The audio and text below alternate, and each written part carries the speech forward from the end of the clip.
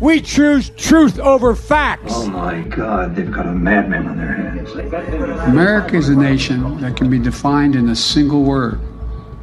I was going to excuse me. And now they want to use the next layers of tyranny. Layer number 1 is the 15-minute city. Layer number 2 is the personal carbon allowance.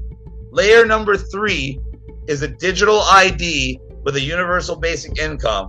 And the final nail in the coffin is the central bank digital currency. Hey friends, Sean from SGT Report here. Thank you so very, very much for tuning in. It's great to have you back. That was Canadian activist and patriot Chris Sky, who's running for mayor of Toronto. And believe you me, that's giving the New World Order traitors some sleepless nights. Before we start, just a quick word about our sponsor. We're technically at war and in a recession. Two things the government doesn't want you to know, but it's only a matter of time until the cracks start to show, and you know who's going to get hit the most? You. That's why you need to protect yourself and your family, because things are going to get worse before they get better. Fortunately, Noble Gold Investments is here to help you. There's always a risk of investment and no guarantee of any kind, so do your own due diligence. But you've worked too hard to build up your savings and investments to see it all crumble. Gold and silver from Noble Gold Investments are real possessions in times like these. Knowing you're outside the system, if and when it crashes, is a great feeling. And a surefire way to keep your money safe for your retirement is a precious metals IRA. Noble Gold Investments has been helping people just like you to keep their money safe for years with these IRAs. And this month, Noble Gold is giving away a Gold Eagle bullion coin with every qualifying IRA of $50,000 or higher. Make sure you don't get trampled. Visit noblegoldinvestments.com. That's noblegoldinvestments.com. Hey friends, thank you so very, very much for tuning in. It's Sean from SGT Report here, and I have a real treat for you here. A global hero, not just a hero of Toronto or Canada or the province in which he resides. I think he's a hero to the world. It's Chris Sky. And guys, before I play this clip, I will welcome him. But let me just say, Chris Sky 100% nailed it in May of 2020. We'll watch that in just 1 second. Chris, how are you, sir? I'm fantastic. How you doing, brother? I am doing very well. It's just a pleasure to finally get you on, and a shout out to our mutual internet friend, Wayne. This one's for you, Wayne. Wayne kept saying, you got to get Chris Sky on, and here you are in the flesh. You're, where are you right now? Toronto?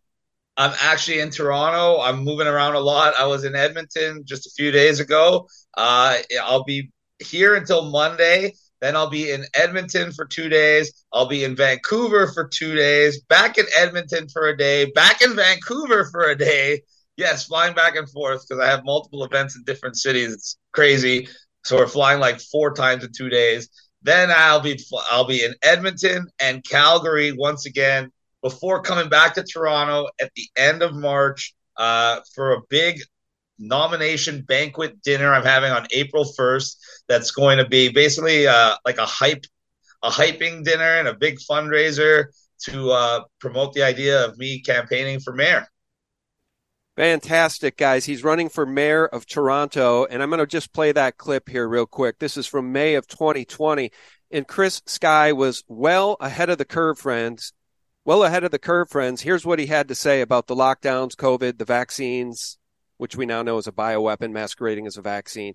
He nailed it. Don't need a mask. The mask is about compliance because they know Canadians like to do what they're told. So if they tell you have to wear a mask, next they're going to tell you have to contact trace. Then they're going to tell you have to take the vaccine. And because Canadians like to do what they're told, they're hoping that everyone just complies. And then guess what, kids? Once you take your vaccine, like a dumb person that doesn't know any better, they're going to tell you, sorry, the vaccine isn't as effective as we thought it was going to be. So now you still got to wear your mask, still got to get contact trace, still have all the restrictions and social distancing, and still take your vaccine. We could just stop right there, Chris. You absolutely nailed it. You knew what Pfizer was going to say before they said it, and it's a bioweapon, too. That's the punchline to the story. So I guess the first round of the bioweapon wasn't good enough, so go get your second dose, your third dose, your booster, your booster, your booster. It's insanity, man. Total insanity. It was complete insanity. It showed how scary mass propaganda is and how powerful mass propaganda is. Because normally you wouldn't be able to convince someone to pay to inject themselves with something that's going to kill them. But that's exactly what they did.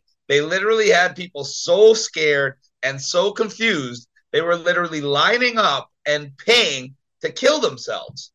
That's absolutely insanity. But if you're an evil person who wants to take over the world, it's probably the most evil genius plan of all time.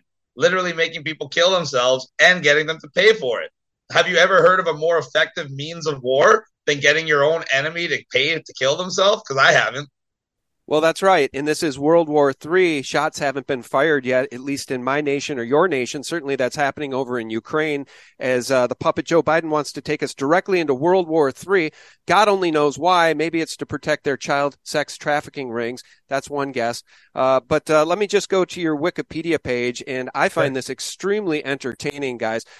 Christopher Sokocha, widely referred to as Chris Sky, is a Canadian conspiracy theorist known for his involvement in the anti-mask, anti-lockdown, COVID-19 denial, and anti-vaccine movements during the COVID-19 pandemic. Hey, my hat's off to you, man. This is a very accurate Wikipedia page because that is exactly true. And the people who want to hang you out to dry for it are on the wrong side of history. I have a couple of clips to play from your puppet, Trudeau Castro, here in a second, but they nailed it here, and I would be proud of this page if I were you. You are on the right side of history.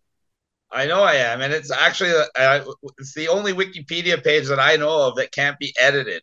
So it's literally 100% propaganda, every single word designed to try to discredit and defame me and to try to stop people from listening to me. And why? Because they can't stop people from listening to me by debating what I say, because what I say is the simple truth, and what I say always comes to fruition. So how do you debate someone like that that's telling the truth with lies? You obviously can't. So what do? You discredit the truth teller. You call me every name in the book and see what sticks. Conspiracy theorist, racist, Holocaust denier, transphobe, Islamophobe, you name it, I've been called it.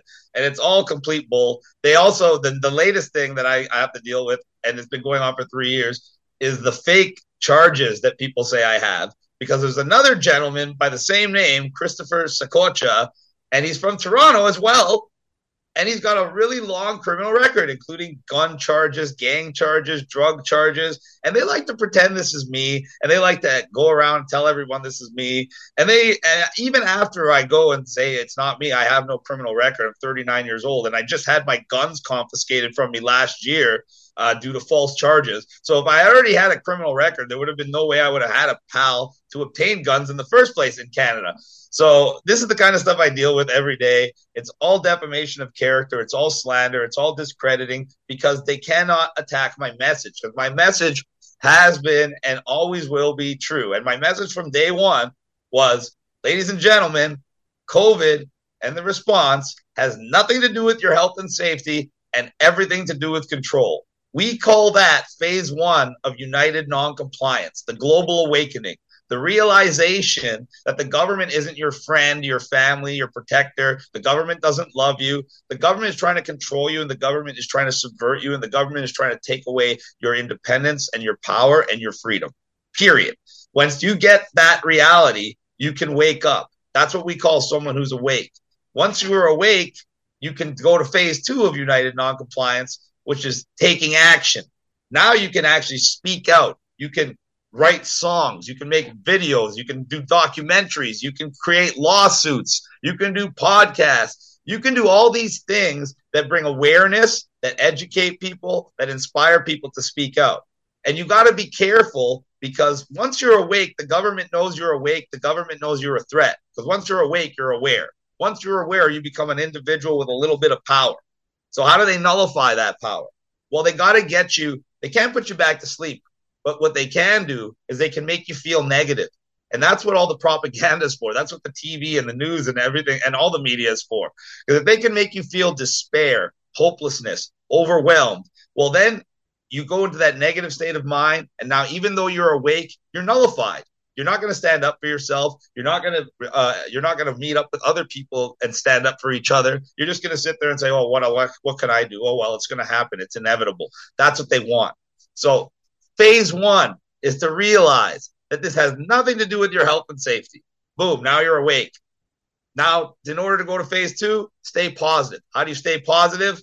you just ignore all the BS. You ignore the restrictions. You ignore the mandates. You ignore the fake death counts. You ignore all the negativity. The best way is to simply not watch TV.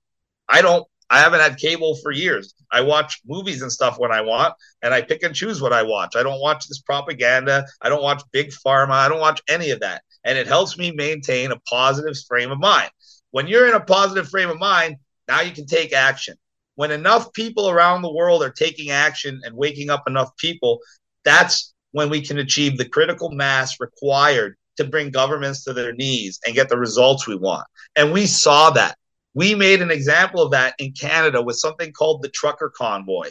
I started the movement called Just Say No around the world. And that movement was to just say no to the vaccines, just say no to the masks, just say no to the business closures, just say no to all the mandates in general. And if everybody individually did their part and just said no, a defensive maneuver out of love and non-aggressive, non-violent, well, then this could never happen. And when you can get enough people together to just say no for the same purpose, that's what united noncompliance is. And that's exactly what the trucker convoy was. And what happened? We had people from all walks of life, all ethnicities, all religions, all political backgrounds, et cetera, coming together to fight off the mandates and fight for freedom. And what happened? Well, we don't have masks anymore. We don't have travel mandates anymore, even though the United States still has travel mandates. And we don't have vaccine mandates for the most part in most of our things. And that's because we fought back. That's because the so-called docile Canadians actually stood up for themselves. So then we tried to move on to phase 3 of united noncompliance. And that's the best one. That's holding these people accountable. And we try with lawsuits. We try to make them get charged. We're seeing a lot of resignations. We're seeing a lot of backtracking. We're seeing a lot of ass covering. But we're not seeing a lot of consequences for their actions yet. And there's a reason for that. Because as we're trying to do that, now they're bombarding us with the next phase of their plan, which is the climate change agenda.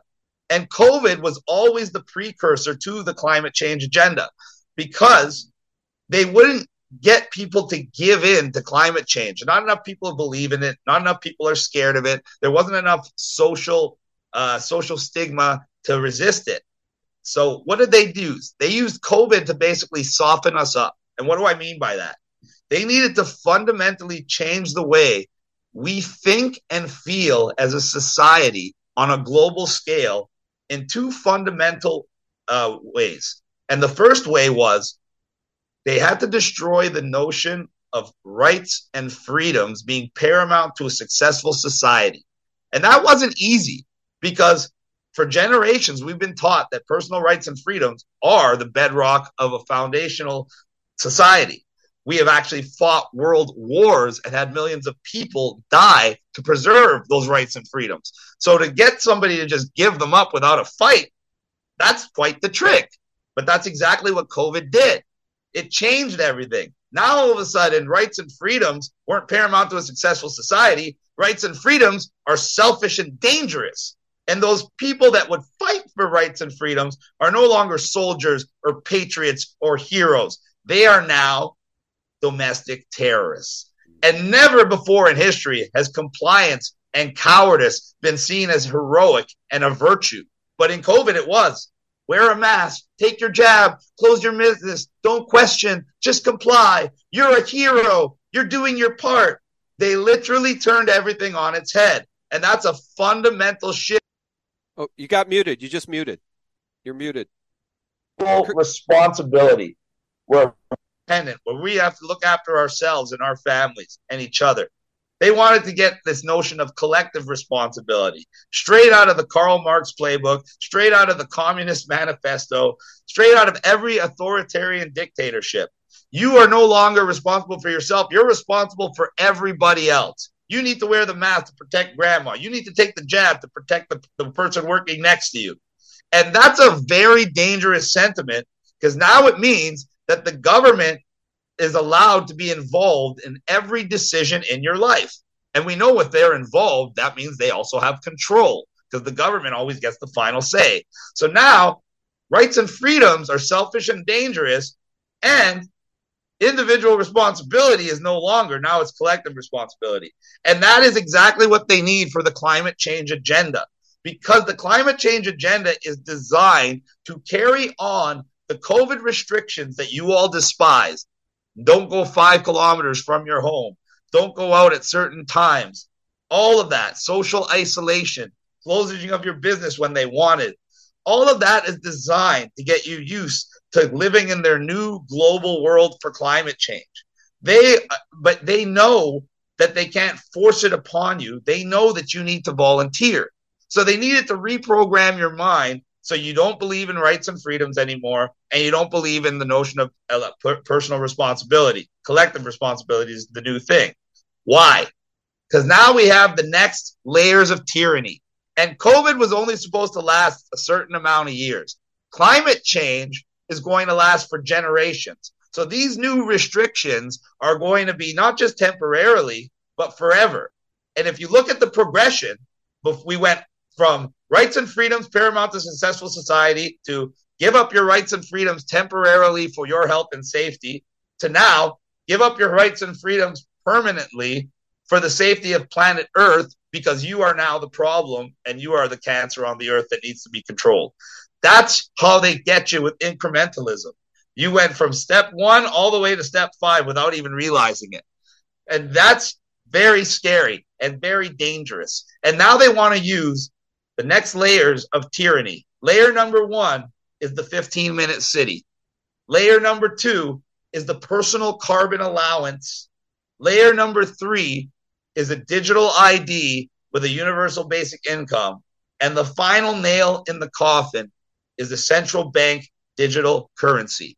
Now, since we already talked about incrementalism and how each step is going to apply the next level of this prison on you, it makes sense to break them down like that into steps and explain how each one is going to be used against you and how each next level works together with the previous one to further give them more control over your life.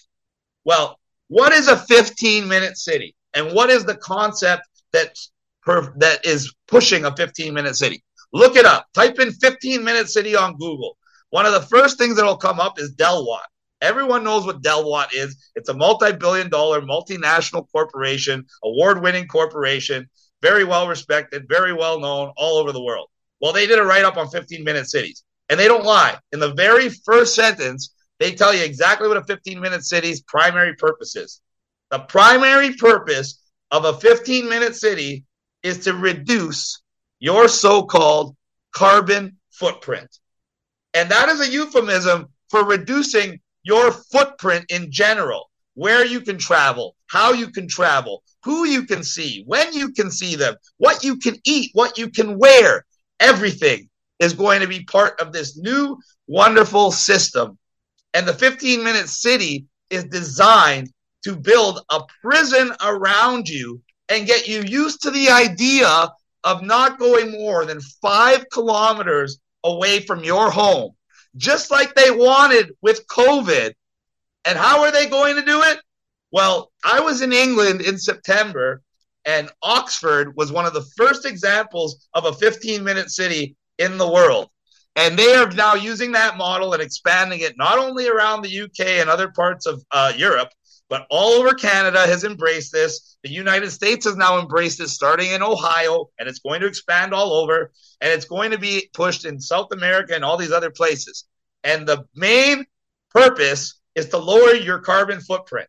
And the number one thing that you have that creates your carbon footprint, ladies and gentlemen, is your personal automobile. By far, that creates more of your carbon footprint than anything else you do, unless you have something to do with the aviation industry.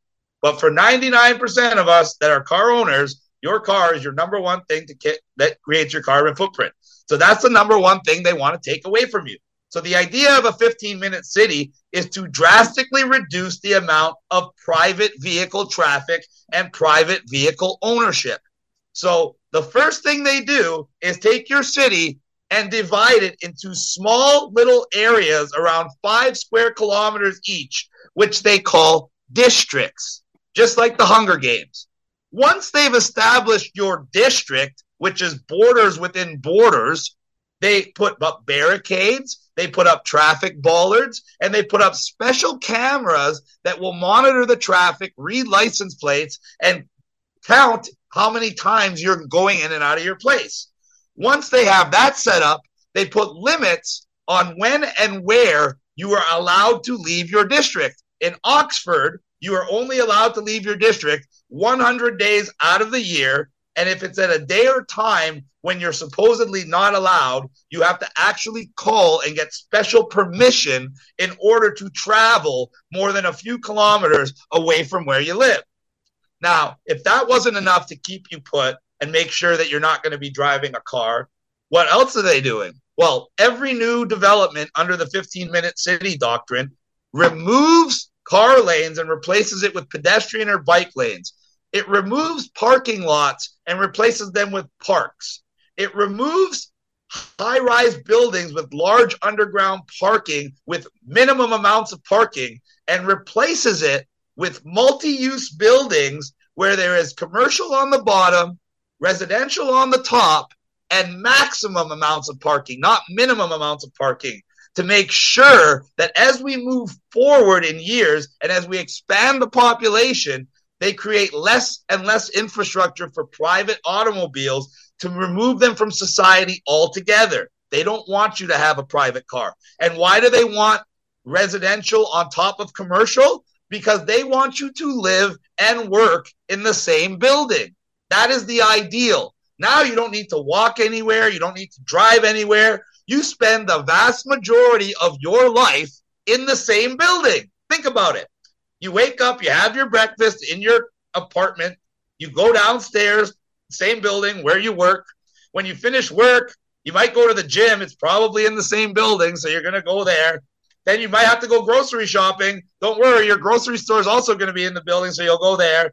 Then you're going to go back to your house, have your dinner, play on your metaverse until you go to sleep. And that's going to be your life virtually every day, not even leaving your building, not even going outside, let alone going more than 5 kilometers away from your house. Now, sorry, I just dropped the camera there. Yeah, no problem. Now, if that wasn't bad enough, how are they going to make sure that you don't have the financial or psychological capabilities to leave your 15-minute city or travel around the world? Well, that's where the personal carbon allowance comes in. And write that down, ladies and gentlemen. Personal carbon allowance. Because here's another Chris Sky prediction. You're going to see one of the most massive propaganda campaigns that you've ever experienced in your life to try to convince you of the necessity to voluntarily track your so-called carbon footprint, which is going to allow them to put a carbon allowance on virtually every single thing you do by decision you make.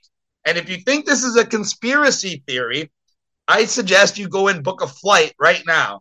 Go to any airline website, go to book a flight from New York to London, a return flight. It's about 7 or 8 hours each way, so 15 or 16 hours worth of travel. How much does it cost? It'll tell you. How much of the duration of the flight? It'll tell you. Well, now it tells you something else. How much carbon that's going to cost. And it tells you that that flight's going to cost about 500 kilograms or half a ton of carbon. Well, what does that mean? Well, under the Paris climate agreements that the United States, Canada, and many others have signed, they established that our baseline of our carbon usage right now in North America is over 20 tons of CO2 a year, or 20,000 kilograms. And under the Paris Climate Agreement, they have agreed that we need to reduce that by 2030 from 20 to 2 tons of carbon per person per year. So that little flight from New York to London and back, 500 kilograms or half a ton of carbon in 15 hours under these new agreements would be 25%, 1/4 of your entire yearly allowance. So are you going to be flying whenever you want under this? No. Are you going to be driving anywhere? Absolutely not. That's why they tell you in a 15-minute city, you're going to be a 15-minute walk or bike ride from everything. That's not because it's supposed to be convenient. It's because it's designed so you will never have a car and not be able to. And if you're walking or biking for 15 minutes in each direction, you're not going to go more than 1 or 2 kilometers. So you're going to be in a radius of that 5 square kilometers that they wanted you on lockdown and COVID. Only this is now your life. And now, because you're going to go along with a personal carbon allowance, then if you think they're trying not to do this, you can go to the MasterCard website and you can already get a MasterCard called the MasterCard Climate Card. And not only does it give you a credit limit monthly, which could be $100,000 if you're rich, but it'll give you a climate carbon limit each month. And every purchase you make will track the amount of so-called carbon it uses. And guess what? If you go over your monthly carbon limit, the card will not work. You might have credit left, but you won't have carbon credit. So they cut you off. So under that new system, the average person is not even going to want to go to the grocery store with somebody else because they're going to get charged extra for having that extra person with them. This entire system is designed to limit your movements, limit your interaction, limit your freedom financially and otherwise. So how are they going to continue? How are they really going to get you with the carbon? Well, once you allow them to track you, they're going to place that limit on you. Once they have that limit on you, they are going to tax you. A new tax, not just sales tax, not just income tax. Now you're going to have a new carbon tax on every single thing you buy. And Justin Trudeau, our fearless leader, told us exactly how much that tax is going to cost. It's going to be $170 per ton.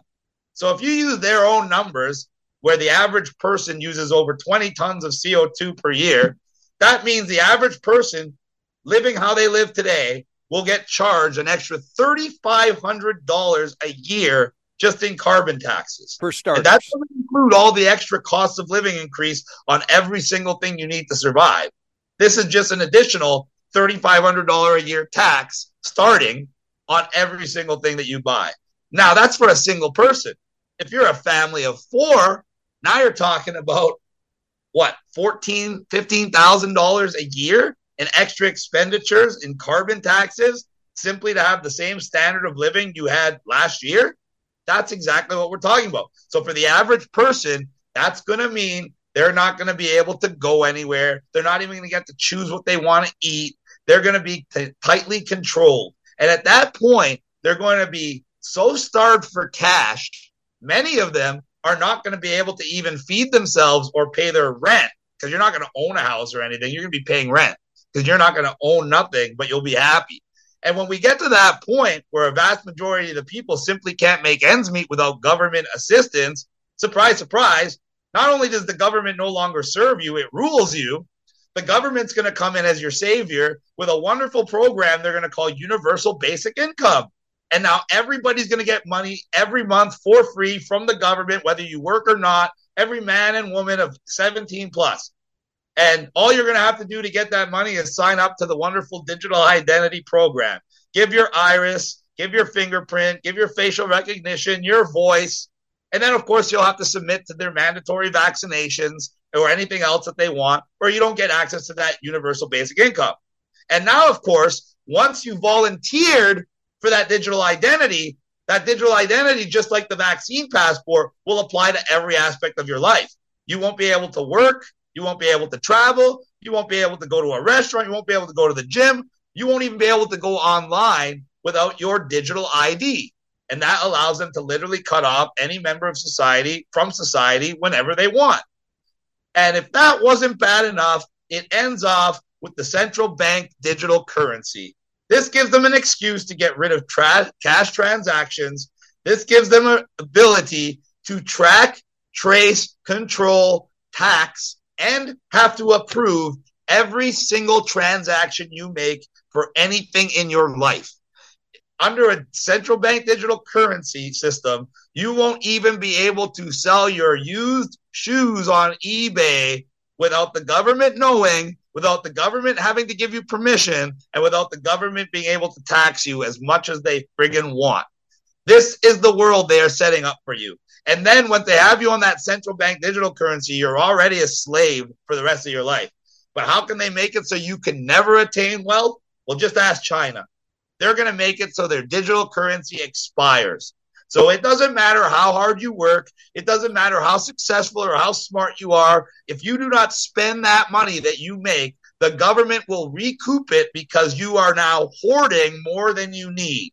This is a way to make sure that society stays as a slave class in a slave society for generations after generations without any ability to challenge them or any ability to improve your own personal or family situation. So that is what we are facing right now. And that is why I decided when I saw that John Tory had to resign from mayor and there was really nobody there to run, literally nobody, I saw it as an opportunity where I can insert myself into a position where I am directly between those imposing the agenda upon us and the people that need to be protected from that agenda. Hey, Chris. And I am a person. Sorry, go ahead. Friends, just a real quick break and a word about our sponsor. Silver has been valued for its beauty and rarity for centuries. But did you know it also plays a vital role in modern industry and tech? According to Noble Gold Investments CEO Colin Plume, who I just interviewed recently, silver could be the new oil. From electronics to solar panels, demand for silver is only set to rise.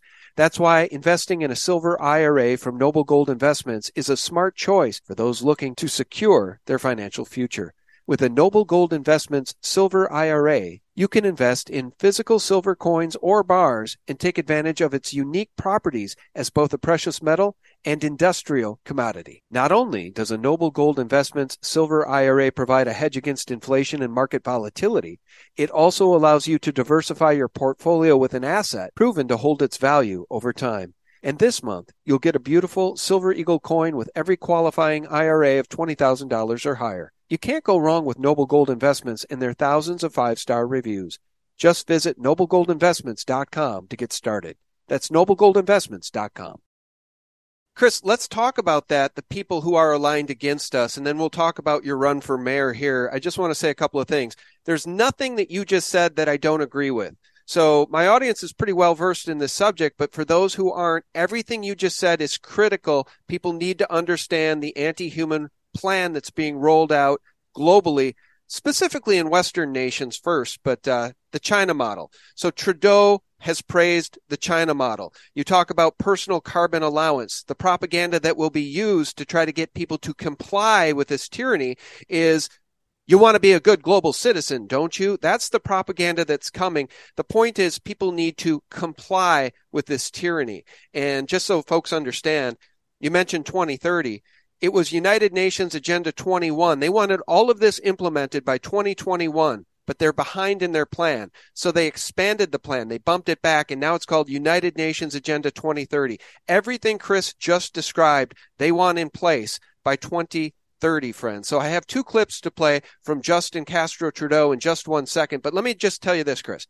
I think part of the Great Awakening, as I speak personally, for me, is that when I think of the tyrants globally, the mainstream horror media and the politicians in the West want me to think of Bashar al-Assad in Syria, Vladimir Putin, etc. I don't think of those guys first. I think of Biden, Merkel, Macron, and Trudeau Castro. I truly do. These are the tyrants in my view. 100%. Absolutely. So I want to play this clip for you. I know that you're well informed about who this guy is really, who his birth father probably really is. But let me just play this clip because when I heard him sworn in 7 years ago, I hadn't heard about the World Economic Forum and Klaus Schwab, who this guy is a puppet to. He serves Klaus Schwab in the World Economic Forum as a young global leader. But I knew something was wrong because of who he pledged his allegiance to upon being sworn in. Listen to this. I, Justin P.J. Trudeau, do swear that I will be faithful and bear true allegiance to Her Majesty Queen Elizabeth II, Queen of Canada, her heirs and successors. So help me God. I, Justin P.J. Trudeau, do solemnly and sincerely swear that I shall be a true and faithful servant to Her Majesty Queen Elizabeth II as a member of Her Majesty's Privy Council for Canada. I will, in all things to be treated, debated, and resolved in Privy Council, faithfully, honestly, and truly declare my mind and my opinion. I shall keep secret all matters committed and revealed to me in this capacity, or that shall be secretly treated of in council. All right, I'll pause it there. I haven't heard anything in that swearing in where he pledged his allegiance to the people, so I just wanted to make that point. But I had no idea that he had sworn his allegiance to Klaus Schwab. I have another clip to play here first, but did you want to comment on that? I call him the Hand of the Queen. Well, at least it makes perfect sense. At least you can't call him a liar. He's on video telling you right to your face who his boss is and who controls him, and that he's just a little puppet. So what do the people expect? That's right. All right. So one more clip from this clown. I want to play this, and then I want your input on this. This is Justin Castro Trudeau saying he's confident the majority of the provinces will sign his dictatorial federal healthcare digital ID. And yes, he wants all Canadians to be good global citizens. Listen to this. Under 3 weeks, we've now signed agreements in principle with over half the provinces and territories, including Ontario, which was one of the first. We signed with Manitoba just on Friday, and this morning we announced another agreement in principle with Alberta. These agreements take us all one step closer to making the real improvements that Canadians deserve. We fully expect the rest of the provinces and territories to make this step with us very soon. All right. Well, I don't know if that's going to happen. I pray God it doesn't happen. The man is a tyrant. He's a traitor to the people. He's aligned with the Crown, and he's aligned with the World Economic Forum and Klaus Schwab. He's a bad guy, just like Biden is, just like Macron is, just like Merkel is. And your comments? He's one of the worst, and everybody in the world knows that. I think Trudeau is one of the most well-known leaders all around the world, and not for the reasons that he wants to be. Because I've traveled everywhere. I've traveled to, just in the last 2-3 months, almost a dozen countries. And everywhere I went where people recognized me, they would say hi to me, and they would say, F Trudeau. Everywhere. It's universal. In fact, on Amazon, the number one selling flag in the world is the F Trudeau flag. So what does that tell you?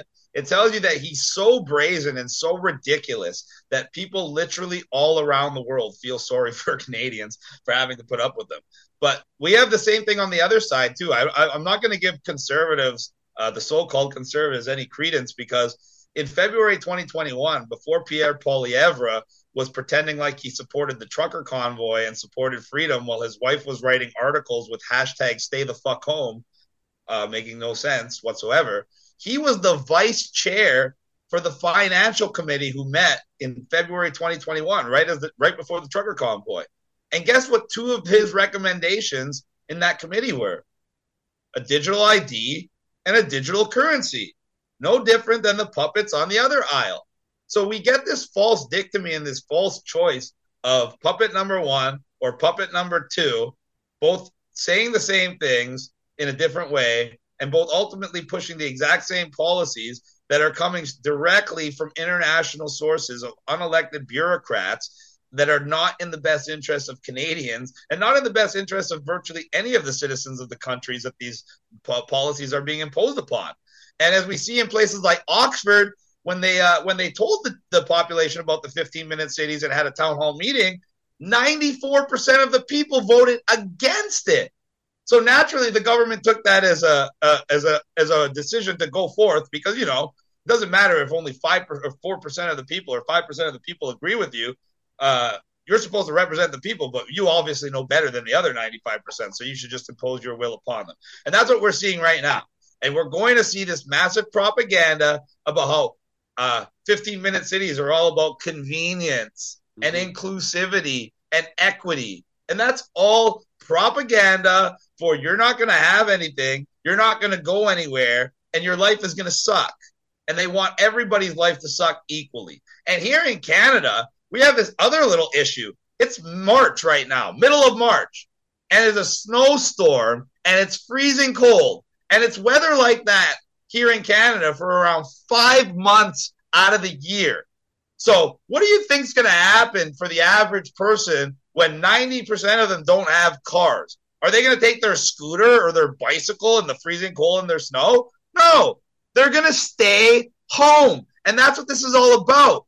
getting people used to the idea that you have to stay home like a prisoner. The idea of road tripping across the country when you're 16 and just got your license is something that they never want the generations to experience ever again.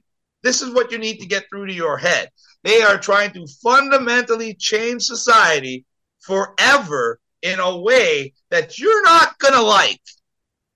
I don't know how to make it clearer than that. No, it's 100% clear, and I want to talk about your run for mayor here. But first, help me understand what I'm seeing here. I'm not really familiar. I'm not well-versed in the different Canadian parties. What are we seeing here? And just help me understand, how are we going to get these elections to be fair and transparent? Because Biden did not get 81 million votes. They just steal elections, as we've seen it's very all easy over the planet. It's very easy to steal a U.S. federal election because you guys have an electoral college, and the electoral college has a lot of swing states. And those swing states are only around 5% one way or the other. So it's not hard to electronically skew votes 5 or 10%. So now all of a sudden, you've only skewed a few percentage of the votes, but now you've won 5 different states and 50 electoral college votes that make a massive difference and made that person win the election. In Canadian municipal politics, there's no electoral college. There's no seats that need to be served. It's just you go to all the different eligible voters and they count the votes. So it's much harder to lie on the scale they're going to need to. And what you saw there, you saw conservatives, liberals, NDP. The only two that really matter are the conservatives and the liberals. And the conservatives, even though they're blue here, they're supposed to be like the Republicans in the U.S. And the liberals here, even though red, are supposed to be like the Democrats in the United States. The other parties are just there for fun, basically. Because no one has a mathematical chance of victory every single election except the conservative candidate and the liberal candidate. So we have a de facto two-party system in Canada, just like you guys do in the States, and it's just as corrupt in the States. But in the municipal election, first of all, it doesn't matter if you're conservative, liberal, any of that, because nobody went and voted. In the last election for Toronto mayor, less than 30% of the eligible voters went and voted. So what does that mean? That means the largest voting demographic is the non-voter. Doesn't matter how old they are, doesn't matter what their political leanings are. 71% of the people simply looked at the candidates and said, none of those people represent my interests. I don't care which party they're from or what they say. I'm not even going to get off my ass and vote. When I am a candidate, all of those people who have never voted, people just like me, will get up and vote. And when we see a voter participation rate of 50 or 60% compared to the paltry 30% or less that we got in the last election, it will be physically impossible for them to rig it on the scale that they will need to make anybody else come close to beating me. That is why I'm doing this election. That is why I'm confident. And the whole and everything around this election basically fell into my lap. Because I never even considered any type of political office or any type of political run whatsoever, especially during the last mayoral election when John Tory had already won twice, and this was going to be his third incumbent. So the chances of anybody beating him were slim to none, if that. And that's why I never even thought about it. I never even considered it. Then the only reason I was going to be in Toronto in February was because they were forcing me to go to court for some serious charges, and I had a trial date on February 15th. Subsequently, on February 18th, there was a worldwide rally happening in Toronto. So because I was going to be there anyway for court, they asked if I would headline and speak the rally. I said, sure. So now, because the government is forcing me to go to Toronto, I was going to be in Toronto for court and the worldwide rally. A week before I was flying out to Toronto, I got a call from a father. And I get calls from people all the time because my phone number is public and people ask me for help with all kinds of weird stuff. And this man was at the end of his rope. He was asking me for help with his daughter who was suffering an eating disorder, mental health breakdown throughout the COVID lockdown. 9 months, nobody else could help her. He knew I was well-versed in nutrition and fitness. He knew his daughter was a fan of mine, so he wanted me to talk to her. I ended up talking to her. I ended up making friends with the family. I found out it was his daughter's birthday on February 16th, the day after my court case, when I was going to be in Toronto. So I told the family that my wife and I were going to come by their house and bring the daughter a birthday present. which they thought was a great idea. So the next day, my wife comes walking into the room and says, "Did you hear?" And I said, "What?" She said, "John Tory is resigning as mayor of Toronto." I said, "Why? What happened?" And we found out John Tory had sex with someone less than half his age that he was paying a salary to. So it was kind of a conflict of interest and really businessly unethical. So before I even knew John Tory was resigning, and before I even had any thinkings of even attempting to run for mayor, my phone started ringing, and I was getting all these messages. And it was all these people asking me if I was running for mayor of Toronto. And I was like, what are people talking about? So I finally answered the phone call, and it was one of my friends. He's like, "Are you running for mayor of Toronto? What are you talking about?" He said, "Well, John Tory just resigned for mayor." I said, "Yeah, I know. What does that have to do with me running for mayor of Toronto?" They go, "I don't know, but you're trending for mayor of Toronto on Google and Twitter." So I went and checked, and sure enough, I was trending Chris Sky for mayor of Toronto, which I thought was amusing. So I made a video teasing the idea to run for mayor. And it went pretty viral, to my surprise. So then I was flying into Toronto. I flew into Toronto, and I was kind of contemplating if I should run for mayor or not, because I started seeing the opportunity, because there's literally, without John Tory, they have nobody else. I haven't even heard of any of the other candidates, let alone do I believe they're qualified to beat me. So I was seriously considering it. Then on the date of February 16th, I got a call from the father of the little girl that we were supposed to bring the birthday present to, and he told me she had made a turn for the worse, and if we wanted to visit her, we were going to have to go to a hospital. So we drove an hour and a half to this hospital to visit her, bring her a birthday gift, spent a couple of hours with the family. And before we left, I asked the little girl, I said, "So what was the favorite birthday gift that we brought you? And be honest." And she looked at me and she said, "My favorite gift was you and your wife coming to see me. I thought that was really, really, really nice. And it was one of the nicest things anyone's ever done for me." I'm like, "Thank you. I really appreciate that." And before I could even respond, she looked me right in the eyes from a hospital bed, bedridden, uneven able to eat solid food, poor thing. And she said, "Are you really going to run for mayor? My daddy says you're going to run for mayor and you're going to help people like me."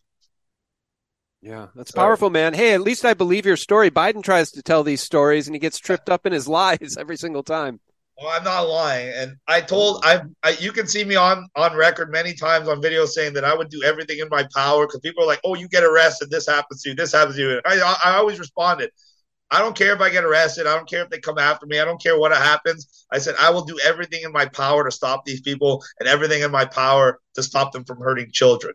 And I thought about that when that little girl said that to me. So when she said that to me, the only answer I could possibly give her without being a piece of garbage was, yes, I'm going to run for mayor of Toronto. So then on 17th, John Tory officially resigned. On the 18th, I officially announced that I was going to become a candidate. And now I'm here in Toronto right now making all the preparations, because we have a lot of preparations. Just in order for me to run a candidacy, I can't work for 3 months. I have to arrange people to watch. We have 8 dogs. I'm wearing this because we have a wolf sanctuary. Someone made this special for me, a special artist. And we have 8 wolf hybrids in Alberta. So I have somebody watching them because I have to be in Toronto for this election. I still have bills and mortgages and everything else I got to pay. So we're doing everything we can to get everything in place and make all the arrangements necessary. So I will be able to dedicate 100% of my time and effort to this campaign. And it's going to kick off April 4th is when I'll be eligible to become a candidate. So before that happens, we are hosting an amazing event on April 1st. You can get tickets for it. I just put the tickets online today at chrissky4change.com. You'll have multiple options of how to buy the tickets or what type of tickets to buy on the site. My phone number is on the site. My phone number is 416-400-9994. So if anybody has any questions, tickets are selling very fast. There's 100 normal tickets and 20 VIP tickets available. And this is a mayoral nomination banquet before the election campaign in order to build the hype we need and in order to create the necessary prerequisites we need to be able to have a campaign in the first place. So this is an extremely important event. It's extremely important, not just for me, but for the city and for everything we've been trying to do for the last 3 years. So I hope everybody will go to the website, Chris Sky for Change, and become a member of this party for April 1st. I'm going to be there. We're going to have some amazing speakers, and I'm going to talk a lot about my platform and how I'm going to help you and your family. And the very first thing I will do as mayor, because under the new Mayoral Powers Act enacted in 2022, the mayor has the sole ability to veto any bylaw of the city without any council involvement whatsoever. Every one of those mandates and restrictions is a bylaw. So with the snap of my fingers, the first thing I'll do is remove every mandate and restriction on every business and individual in the city of Toronto. The second thing I would do is have all those people who are unjustly fired rehired. The third thing I would do is refocus my efforts to repair the relationship between the police and the public. And the first thing I would do for that is to find all of the officers that gave out the most COVID fines over the last 3 years and immediately have them removed from the police force. Because handing out fines when people were already financially struggling and already going through mental health crises for such arbitrary things like sitting on a park bench that you weren't supposed to be on, those are not the kind of police we need in our city. That's not serving and protecting the public. That is serving and protecting your own ego and your own interests. And we don't need police like that. We need the police that had the integrity to say, I'm not going to wear a mask, I'm not going to take a jab, and I'm not going to give out these ridiculous fines to people. Those are the officers we need back on the force, and we need to clean house there. And then we need to give them some new directives, get rid of all the COVID directives that turn them into enforcers and turn them once again into community-involved protectors and people that people can respect. Right away, that will change the entire dynamic and energy of the city. Then I'll look to the bloated, almost $17 billion city budget, where every single part of the government asks for the maximum budget every year and frivolously spends that. You just muted. The notion of fiscal responsibility is going to be a tagline. It is going to be the bedrock of my establishment. And we are going to go through that budget with a fine-tooth comb. And I promise to save the people hundreds of millions of dollars that we can then use for what I'm going to call special community programs that are going to improve the quality of life for minority communities, improve the quality of life for the most helpless of our population, like our homeless and our veterans, and create programs for housing, for jobs, for mental health, and everything that we are lacking in the city, that we have the money, we have the infrastructure, but it's just being squandered and it's just being wasted because these public sector workers have never worked within the private sector. They don't know what it's like to have a budget and a timeline. My name is Chris Sky because I own Sky Homes Corporation. We are a residential develop, design, and build corporation that has done thousands of homes all over Ontario. Since I was 19 years old, I was working in the private sector, but having to work with the government, having to work through their bureaucracy, having to cut through their red tape where they have no sense of time or budget under very tight time and budgetary constraints of a private sector development business. So not only do I know how to work in the private sector, I know how to work efficiently in the public sector, which is an oxymoron in society today. I also have the unique ability of over 20 years of planning experience. So I understand the implications of the 15-minute city. I understand the implications of the traffic studies they do. I understand this far better than any of the other candidates who will simply be promoting these ideas because they are going to get federal dollars to do so. I will preclude $1 of the federal budget from going to promoting a 15-minute city, a personal carbon allowance, a digital ID, and definitely for all ages drag shows. Yeah, because right now the government of Ontario and municipal governments of Ontario are putting aside our tax dollars for all ages drag shows. So drag queens can perform for 12-year-old children in sexualized ways, and we're supporting that with our tax dollars. So there's plenty of ways we are going to instantly and drastically improve the quality of life for Canadians. We're going to increase the standard of living and lower the cost of living. And it's through fiscal responsibility. It's through being efficient with the money that we have. Toronto has a plethora of money, but it has the most waste, corruption, embezzlement, and money laundering of any government probably in the world. Canada ranked number one in worldwide banking corruption, ladies and gentlemen. Look that up if you don't believe me. And in a place like Toronto that has one of the highest GDPs in North America in such a highly concentrated area and receives so much federal programs, there is so much waste and so much theft of your tax dollars for this gravy train in government. And when I get in power, I will amplify phase 3 of United Noncompliance, holding these people accountable to a level never before seen and never before even thought possible. That is the power that comes with me being Toronto mayor. My voice amplified, my voice legitimized, and the amount of people that we can make aware and we can inspire to action will increase exponentially. We can not only put a stop to their 15-minute city and carbon tax and carbon allowance agenda, we can actually put the country on a path of change to betterness. It didn't get like this overnight. This was about 30 plus years of neglect by the public and just allowing these politicians to make all their decisions for them and squander and steal and corrupt over the years. And we can stop it now, and we can put us back on a path of prosperity, one that the rest of the world can take note of, and one that the rest of the world can take example of. And finally, one that Canada can be proud of. That is my vision for the city of Toronto. That is my vision for the people of Toronto. And I believe that I can employ that vision, and I don't think they have anybody that can stop.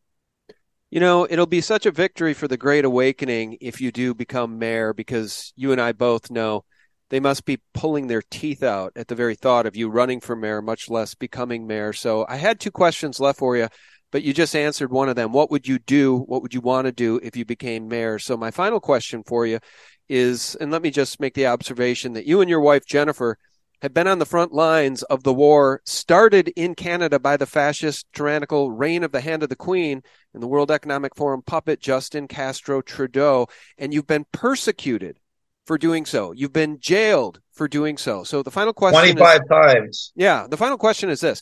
What does it feel like to stand against this blatant anti-human tyranny and then become a target of the tyranny for standing up against it? Is it invigorating? Is it terrifying? Or both? Well, I get a whole different set of emotions. When I see kids suffering because of this, I cry and I get angry and I want to help them. When I see them doing everything they can to try to stop me or try to discredit me, it just makes me more empowered because I know I'm doing the right thing. And I know I keep doing the right thing and I keep moving forward, that they can't stop me.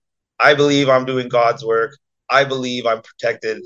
And that's why they've arrested me 25 times in 27 months, but I'm still here, aren't I? And I'm not scared. I'm not running away. In fact, I'm pushing forward. In fact, I'm aiming higher. In fact, I'm reaching for more power and more ways to fight them. So the harder they try and the more they resist the inevitable, the higher I'm going to rise to defeat them. It's that simple.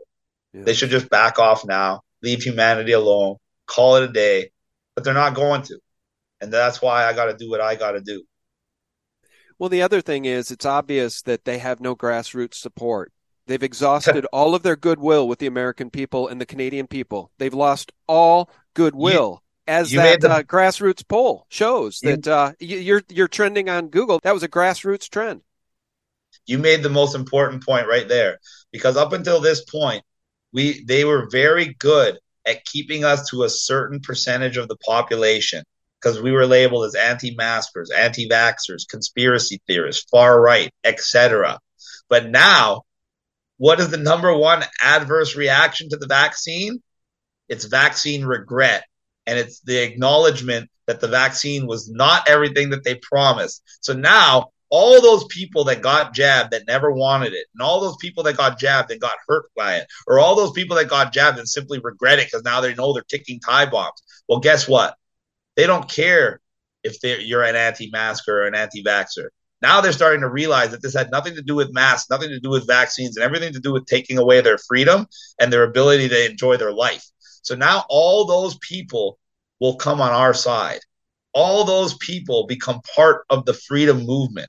And now it is no longer a movement of so-called anti-maskers and anti-vaxxers, because we've just brought in all the people that were wearing masks and took the jab.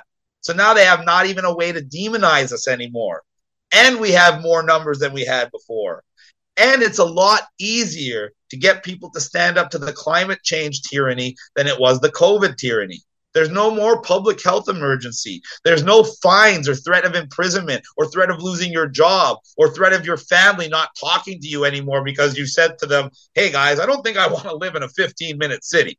But if you said, hey, guys, I don't want to get a vaccine, that was cause for some people to get kicked out of the homes they lived in some cases. So the stakes now are just as high as they were before, but our message appeals to a much higher percentage of the population, and the cost for standing up for yourself is a lot less now than it was before.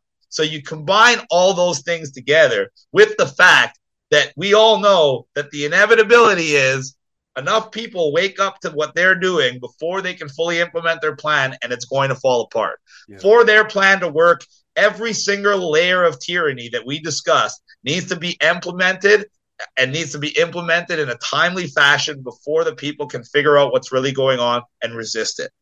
And what do we know about best laid plans? There's something called Murphy's Law. Everything that can go wrong will go wrong. And guess what? I'm here to make sure that everything that can go wrong and then some goes wrong for the WEF, the WHO, and anybody who believes that they have the authority to govern the lives and the decisions of sovereign people around the world. Well, thanks for going under the wire first and setting an example for everybody else.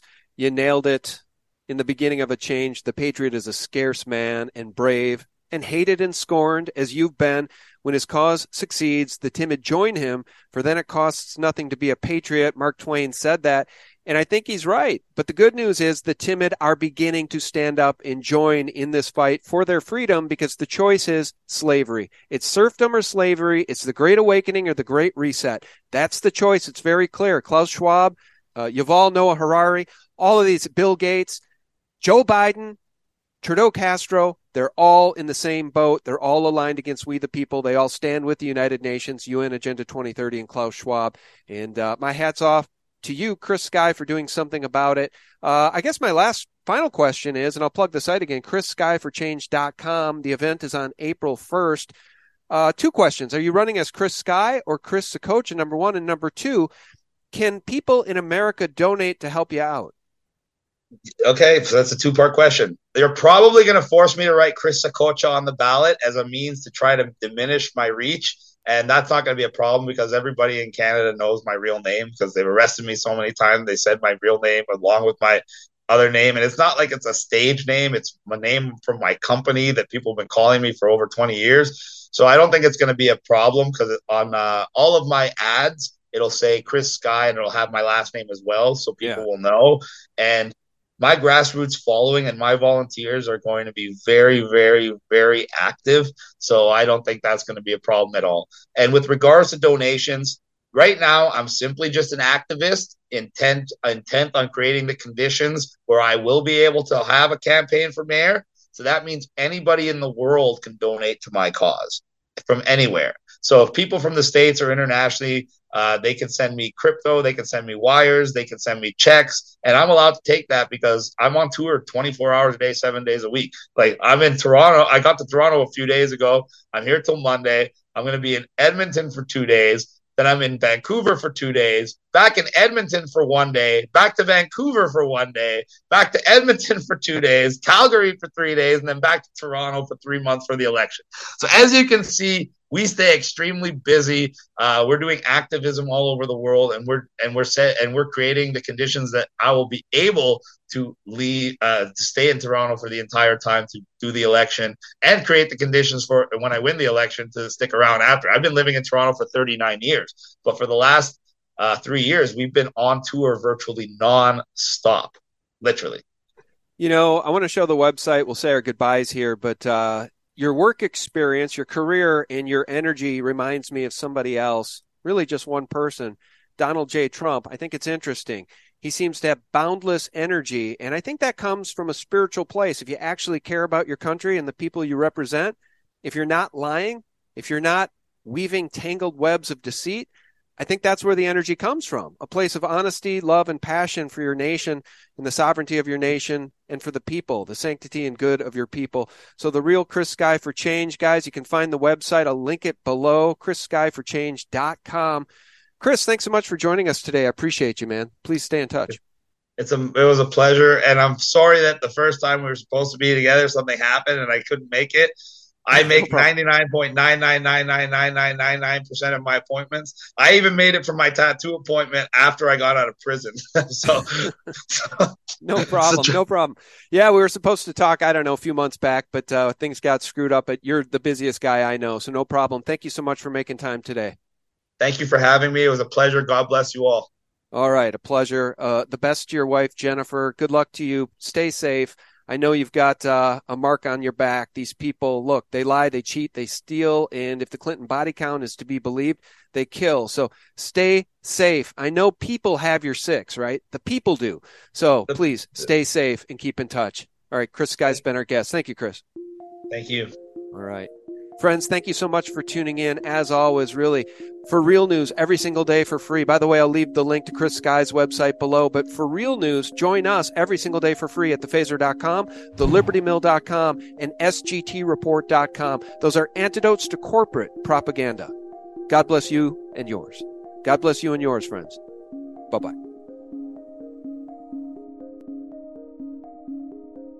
Nonstop chemtrails. And people still can't believe how dark and demonic these forces that ought not be are. We don't know how astronomical the total toxicity is, and I agree with your assessment, Diane, completely. It's a wonder any of us are able to walk and talk at this point, given the level of contamination we're being exposed to, but it's killing everything from every conceivable direction. What's happening in our skies holds our collective futures in the balance. We have to face it or we're done.